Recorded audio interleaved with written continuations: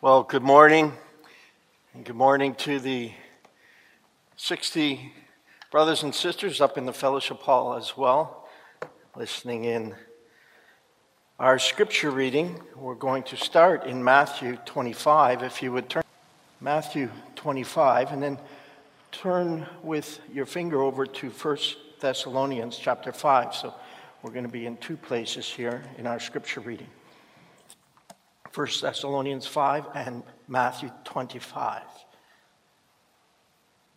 Beginning at Matthew 25.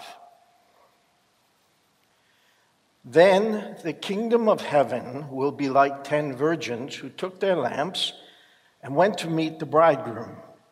5 of them were foolish, and 5 were wise. For when the foolish took their lamps, they took no oil with them. But the wise took flasks of oil with their lamps. As the bridegroom was delayed, they all became drowsy and slept. But at midnight there was a cry, "Here is the bridegroom, come out to meet him." Then all those virgins rose and trimmed their lamps. And the foolish said to the wise, "Give us some of your oil, for our lamps are going out." But the wise answered, saying, "Since there will not be enough for us and for you, go rather to the dealers and buy for yourselves." And while they were going to buy, the bridegroom came, and those who were ready went in with him to the marriage feast, and the door was shut. Afterward, the other virgins came also, saying, "Lord, Lord, open to us." But he answered, "Truly I say to you, I do not know you. Watch, therefore, for you know neither the day nor the hour." 1 Thessalonians chapter 5, beginning at verse 1. "Now concerning the times and the seasons, brothers, you have no need to have anything written to you, for you yourselves are fully aware that the day of the Lord will come like a thief in the night. While people are saying, 'There is peace and security,' then sudden destruction will come upon them as labor pains come upon a pregnant woman, and they will not escape. But you are not in darkness, brothers, for that day to surprise you like a thief. For you are all children of light, children of the day. We are not of the night or of the darkness. So then let us not sleep as others do, but let us keep awake and be sober. For those who sleep, sleep at night, and those who get drunk are drunk at night. But since we belong to the day, let us be sober, having put on the breastplate of faith and love, and for a helmet the hope of salvation. For God has not destined us for wrath, but to obtain salvation through our Lord Jesus Christ, who died for us, so that whether we are awake or asleep, we might live with him. Therefore, encourage one another and build one another up, just as you are doing." Well, the last person you would want to bump into late at night in downtown ancient Rome was the Emperor Nero himself. According to Suetonius, the historian, Nero would often disguise himself with a wig and a hat, and he would roam the city streets with his gang. And every time they came across a man who was by himself, they would beat him up. Suetonius also says that Nero delighted to break into different stores and shops and steal whatever he could, and he would sell the wares at the palace gift shop. Juvenal, another Roman historian, wrote of the nightlife in Rome. If you go out to dinner without making your will, you're considered careless. It was dangerous to go out at night. There would be drunken people, there were brawls. When rich men would come by, they would come on their sedans, their their cart, and they had their own security teams. And these security teams would just beat anybody who was in the way. And there was no shortage of thieves to rob you. This was the nightlife of Rome. Now, the night has always been the preferred time of people who are up to no good. And in our text in 1 Thessalonians, in verse 2, is mentioned the thief in the night. The thief in the night. This was a reality that every Roman citizen knew. It was part of their daily concern. They didn't want to go out if you were smart. It was dangerous at night to be on the streets of Rome. And we're told that the day of the Lord, in verse 2, will come like a thief in the night. The day of the Lord is a common phrase referring to the judgment of God, the final judgment of God upon the sins of unrighteous men. Amos says the day of the Lord is darkness, not light, gloom with no brightness. Zephaniah calls it the day of wrath. That is the wrath of God poured out against mankind. A day of distress and anguish, a day of ruin and devastation, a day of darkness and gloom.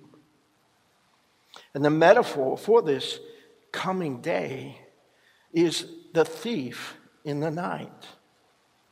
It underlines the suddenness of the coming of judgment. It underlines the unexpectedness in the community. It underlines the unwelcomeness. It's unwelcome to people. Charlene and I, we think, have been robbed 4 times that we know of. It's always been at night. Once it was 2 Jerry gas cans, 2 red gas cans, stolen out of our carport up north. Once it was a bike. Once it was a trailer for behind a bike. And once our car was gone through at night. I would have locked it if I had known they were coming. It's always a surprise. It's always sudden and unwelcome.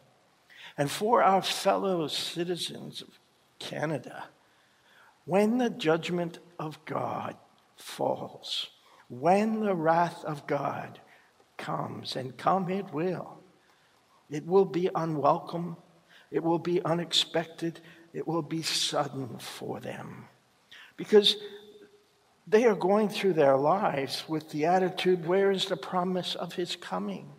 Ever since the fathers fell asleep, all things continue as they were from the beginning of creation. Nothing's going to be different. Everything just continues on. They expect their lives just to go unfold like other people's lives. And they scoff now at the thought of his judgment and the return of Christ. But they won't scoff then. They mock now, but they won't mock then. The coming of the Lord is going to be entirely inconvenient to their plans, inconvenient to their lives, their desires.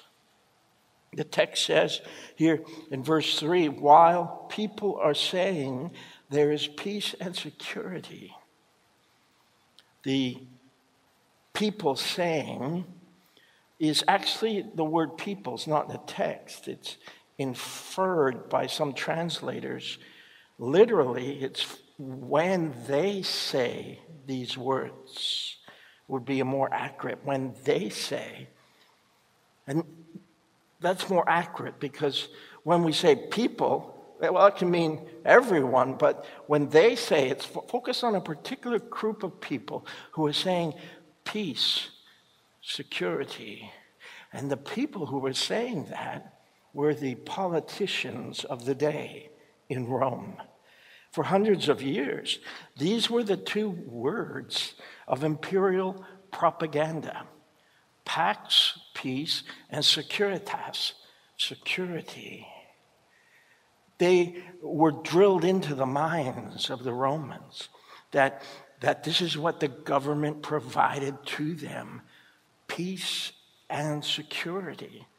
It was the political slogans of the empire. It was the slogan of armies. It was the slogans of the senators and the bureaucracies and the political class, seeking to convince the population that things were better with them in charge.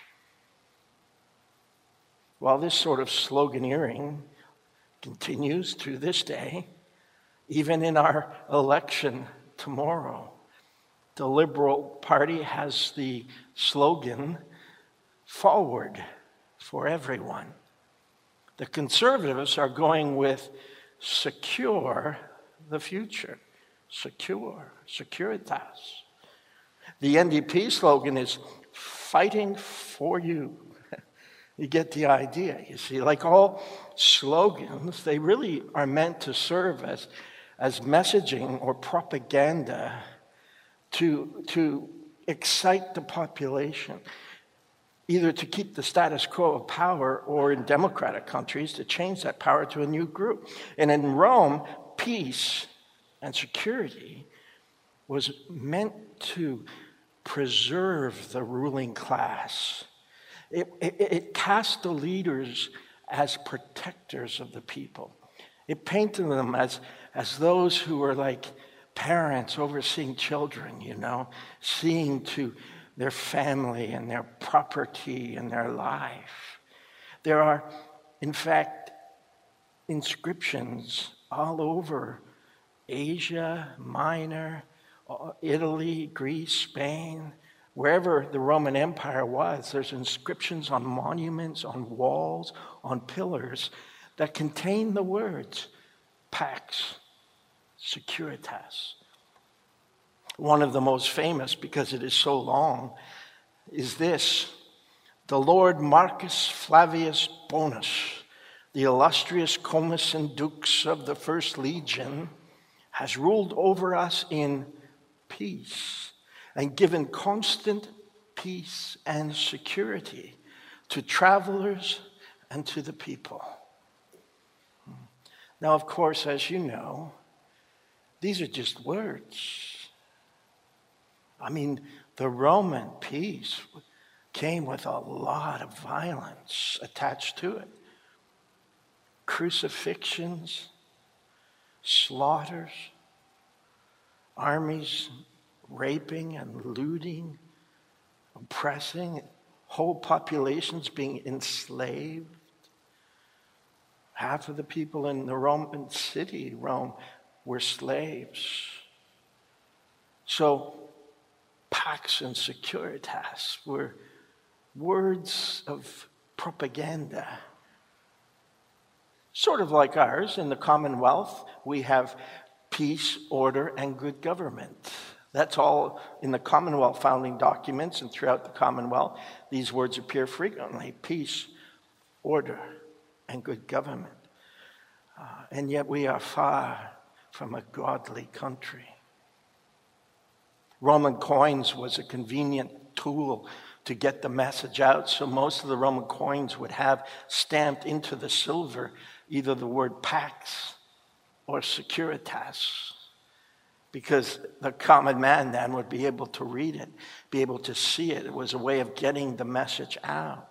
And really what the empire and the bureaucracy was saying is to the population, is saying, go to sleep. Go to sleep. All is well. We have your back. We never rest so that you can. Leave it up to us. Go about your lives. Eat, drink, marry, give in marriage, plow your fields, grind your grain. Things will continue as they always have. Just trust us. We will let nothing disturb your rest.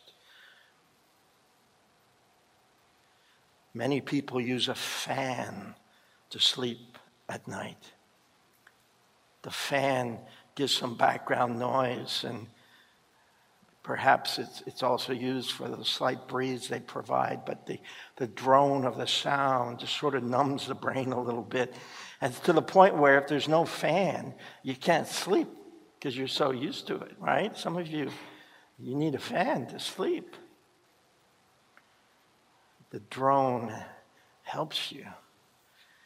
And in the same way, the drone of the societal assurance is like a fan to people, just droning on that you're protected. We'll fight crime. Your property is safe. Your life is safe. Don't worry. We'll be there when you need us. Trust us. We'll provide for you. We'll take care of you. Nothing is going to upset your world. Nothing's going to disturb your life. And the population sort of just drifts off to sleep into a slumber. Because slogans are meant to lead to slumber. The population to be at rest. Nothing can go wrong until it does. And COVID-19, certainly a small thing compared to what's coming. Understand that. This pandemic is a small thing compared to what is coming. But every government is just trying to reassure populations they can manage this, they can handle this. And yet there is a new anxiety amongst many people. The world has been destabilized a little bit, and their slumber has become a little bit more fitful than it used to be. And the scripture is calling us to recognize the rhetoric and the empty words that come at us every day. He says, verse 2, you yourselves are fully aware of this. He says, the day of the Lord will come like a thief in the night. While people are saying, while they say there is peace and security, then sudden destruction will come upon them as labor pains come upon a pregnant woman, and they will not escape. The end is coming, he says. The end is destruction, judgment on the nations, and the nation's wickedness. Suddenly, unexpectedly, and no political slogan, and no founding document, and no Canadian values, no political party, no election is going to stop or hinder or hold back the coming of our Lord Jesus Christ and the wrath of God that is coming. Paul inserts a new metaphor when he says the destruction will come upon them as labor pains come upon a pregnant woman. He uses that image. A pregnant woman suddenly goes into labor. You don't plan the time. The baby's coming now. There's no stopping the baby. It's coming now. There's no stopping. Charlene and I were once startled awake by the whole house shaking. Crash, boom. I was 2:30 in the morning as I looked at the clock, and I ran out front, looked out the window, and there was a man on our front porch who was taking leaps, trying to kick in our front door. Crash, boom. It was just, wow. Flying leaps. Later, I saw his footprint about 6 feet high on the door. The police came. Turned out he'd been drinking and got his own house mixed up with our house. He couldn't understand why his wife wouldn't let him in. But for Charlene and I, it was what a shock to be woken up that way. And a terrifying shock is coming upon the world. It's not yet, but it's coming. In our own country, it's going to be unwelcome. It's going to be sudden and unexpected, and it's going to be a calamity of calamities. And this calamity, the judgment of God, the final judgment, it's not thought possible by our fellow citizens. I mean, to them it's unthinkable. I mean, we are prosperous. We are good people. I mean, come on, we're Canadian. We're not deserving the judgment of God. We're loved by God. I mean, we're mild. We're unassuming. We're Canadian. We wear maple leaves on our jackets when we travel abroad because everybody loves Canadians. Even God loves Canadians. There's no way our citizens think. There's no way God would judge us. There's nothing to judge. And how vile to suggest it. How awful to suppose it. How hateful to speak of it. And yet, if ever there was a country deserving of God's judgment, it is our country. He says there will be no escape. Jesus Christ will bring true justice and peace and security. He gives us, through his shed blood, peace with God, eternal peace, and the assurance that we're kept by the power of his power. We're kept by his power unto salvation. He's made it his business to save us and bring us to glory. And his coming will not be welcomed by the powers and the political parties and the people. It's so inconvenient to them. And everything will crumble, fall away that they are relying on. No election platform, no vote. They will not escape. And God in Christ will bring peace and security once for all. Not our government. No human government can do it.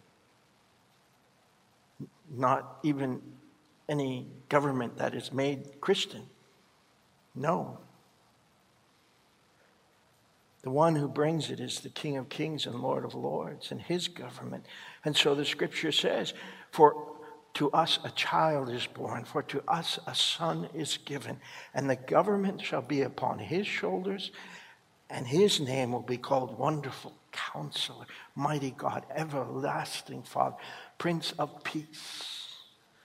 And of the increase of his government and of peace, there will be no end.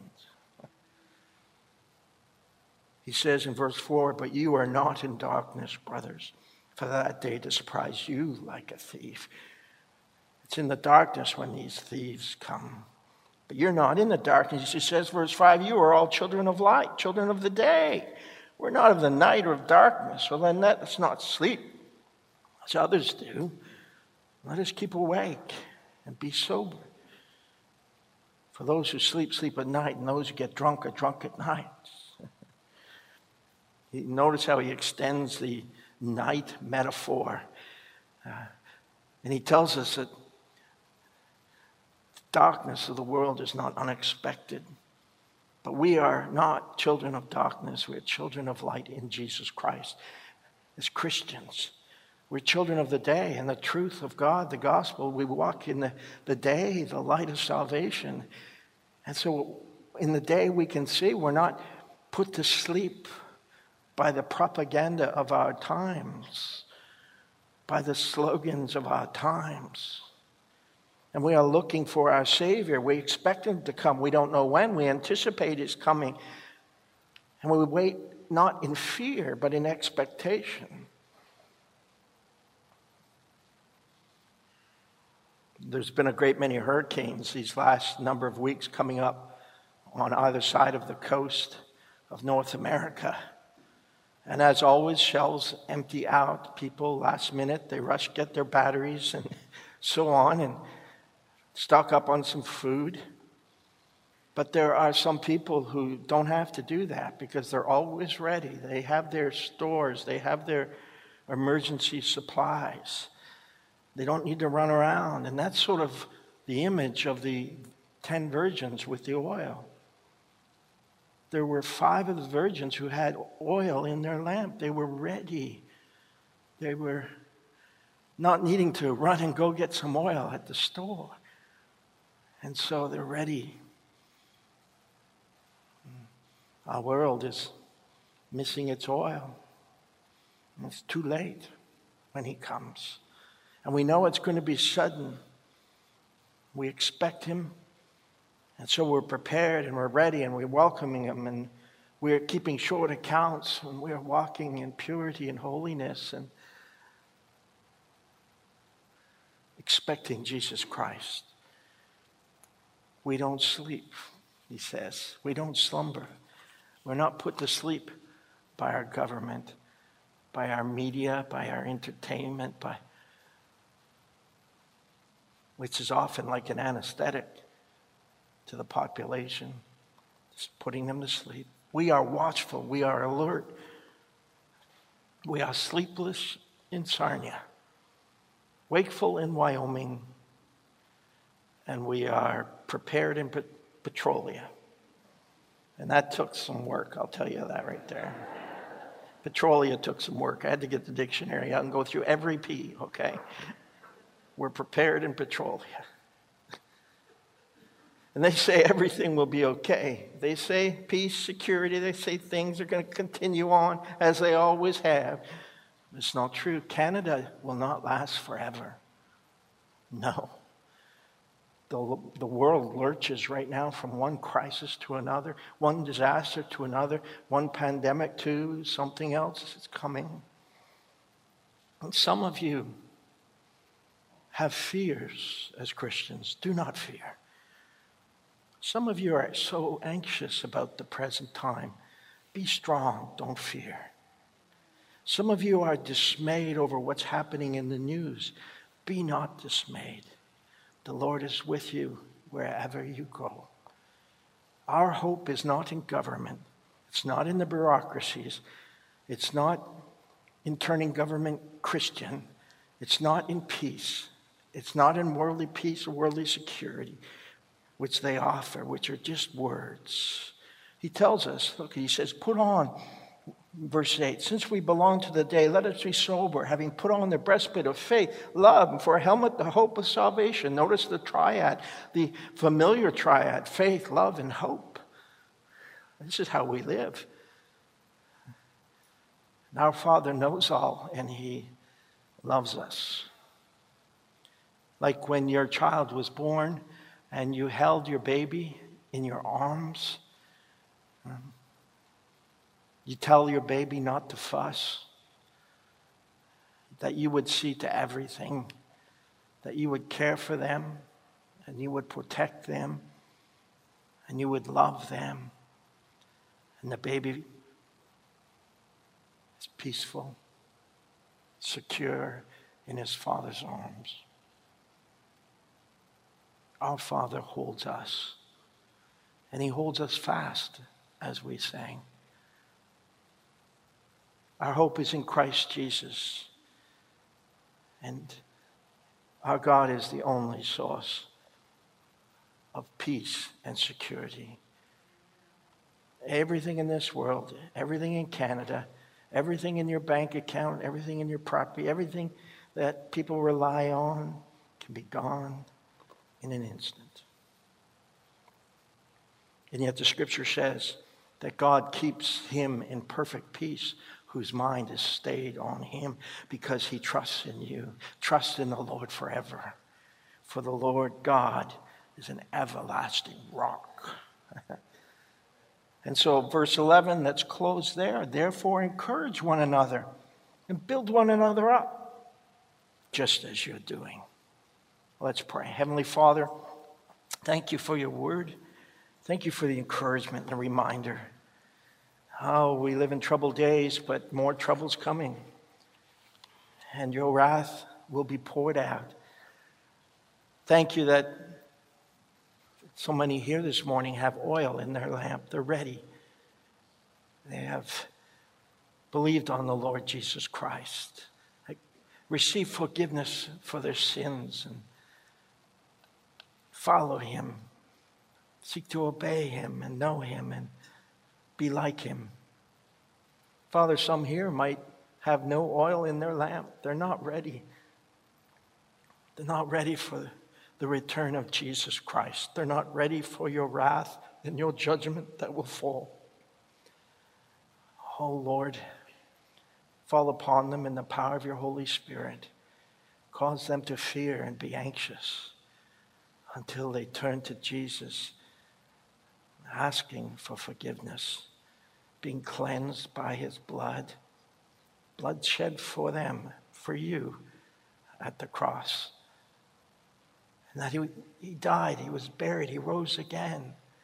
He ascended into heaven, sits at the right hand of God, and he's coming again, just as he promised. Put your faith in Jesus if you haven't. Not in this world and its lessons and its propaganda. Find true peace and security in Christ Jesus. So, Father, encourage us. Help us to be there for each other, to love each other, to encourage each other in these troubled days. And we'll need each other, Lord, so prepare us as a flock of God gathered here. And we pray together in Jesus' name. Amen.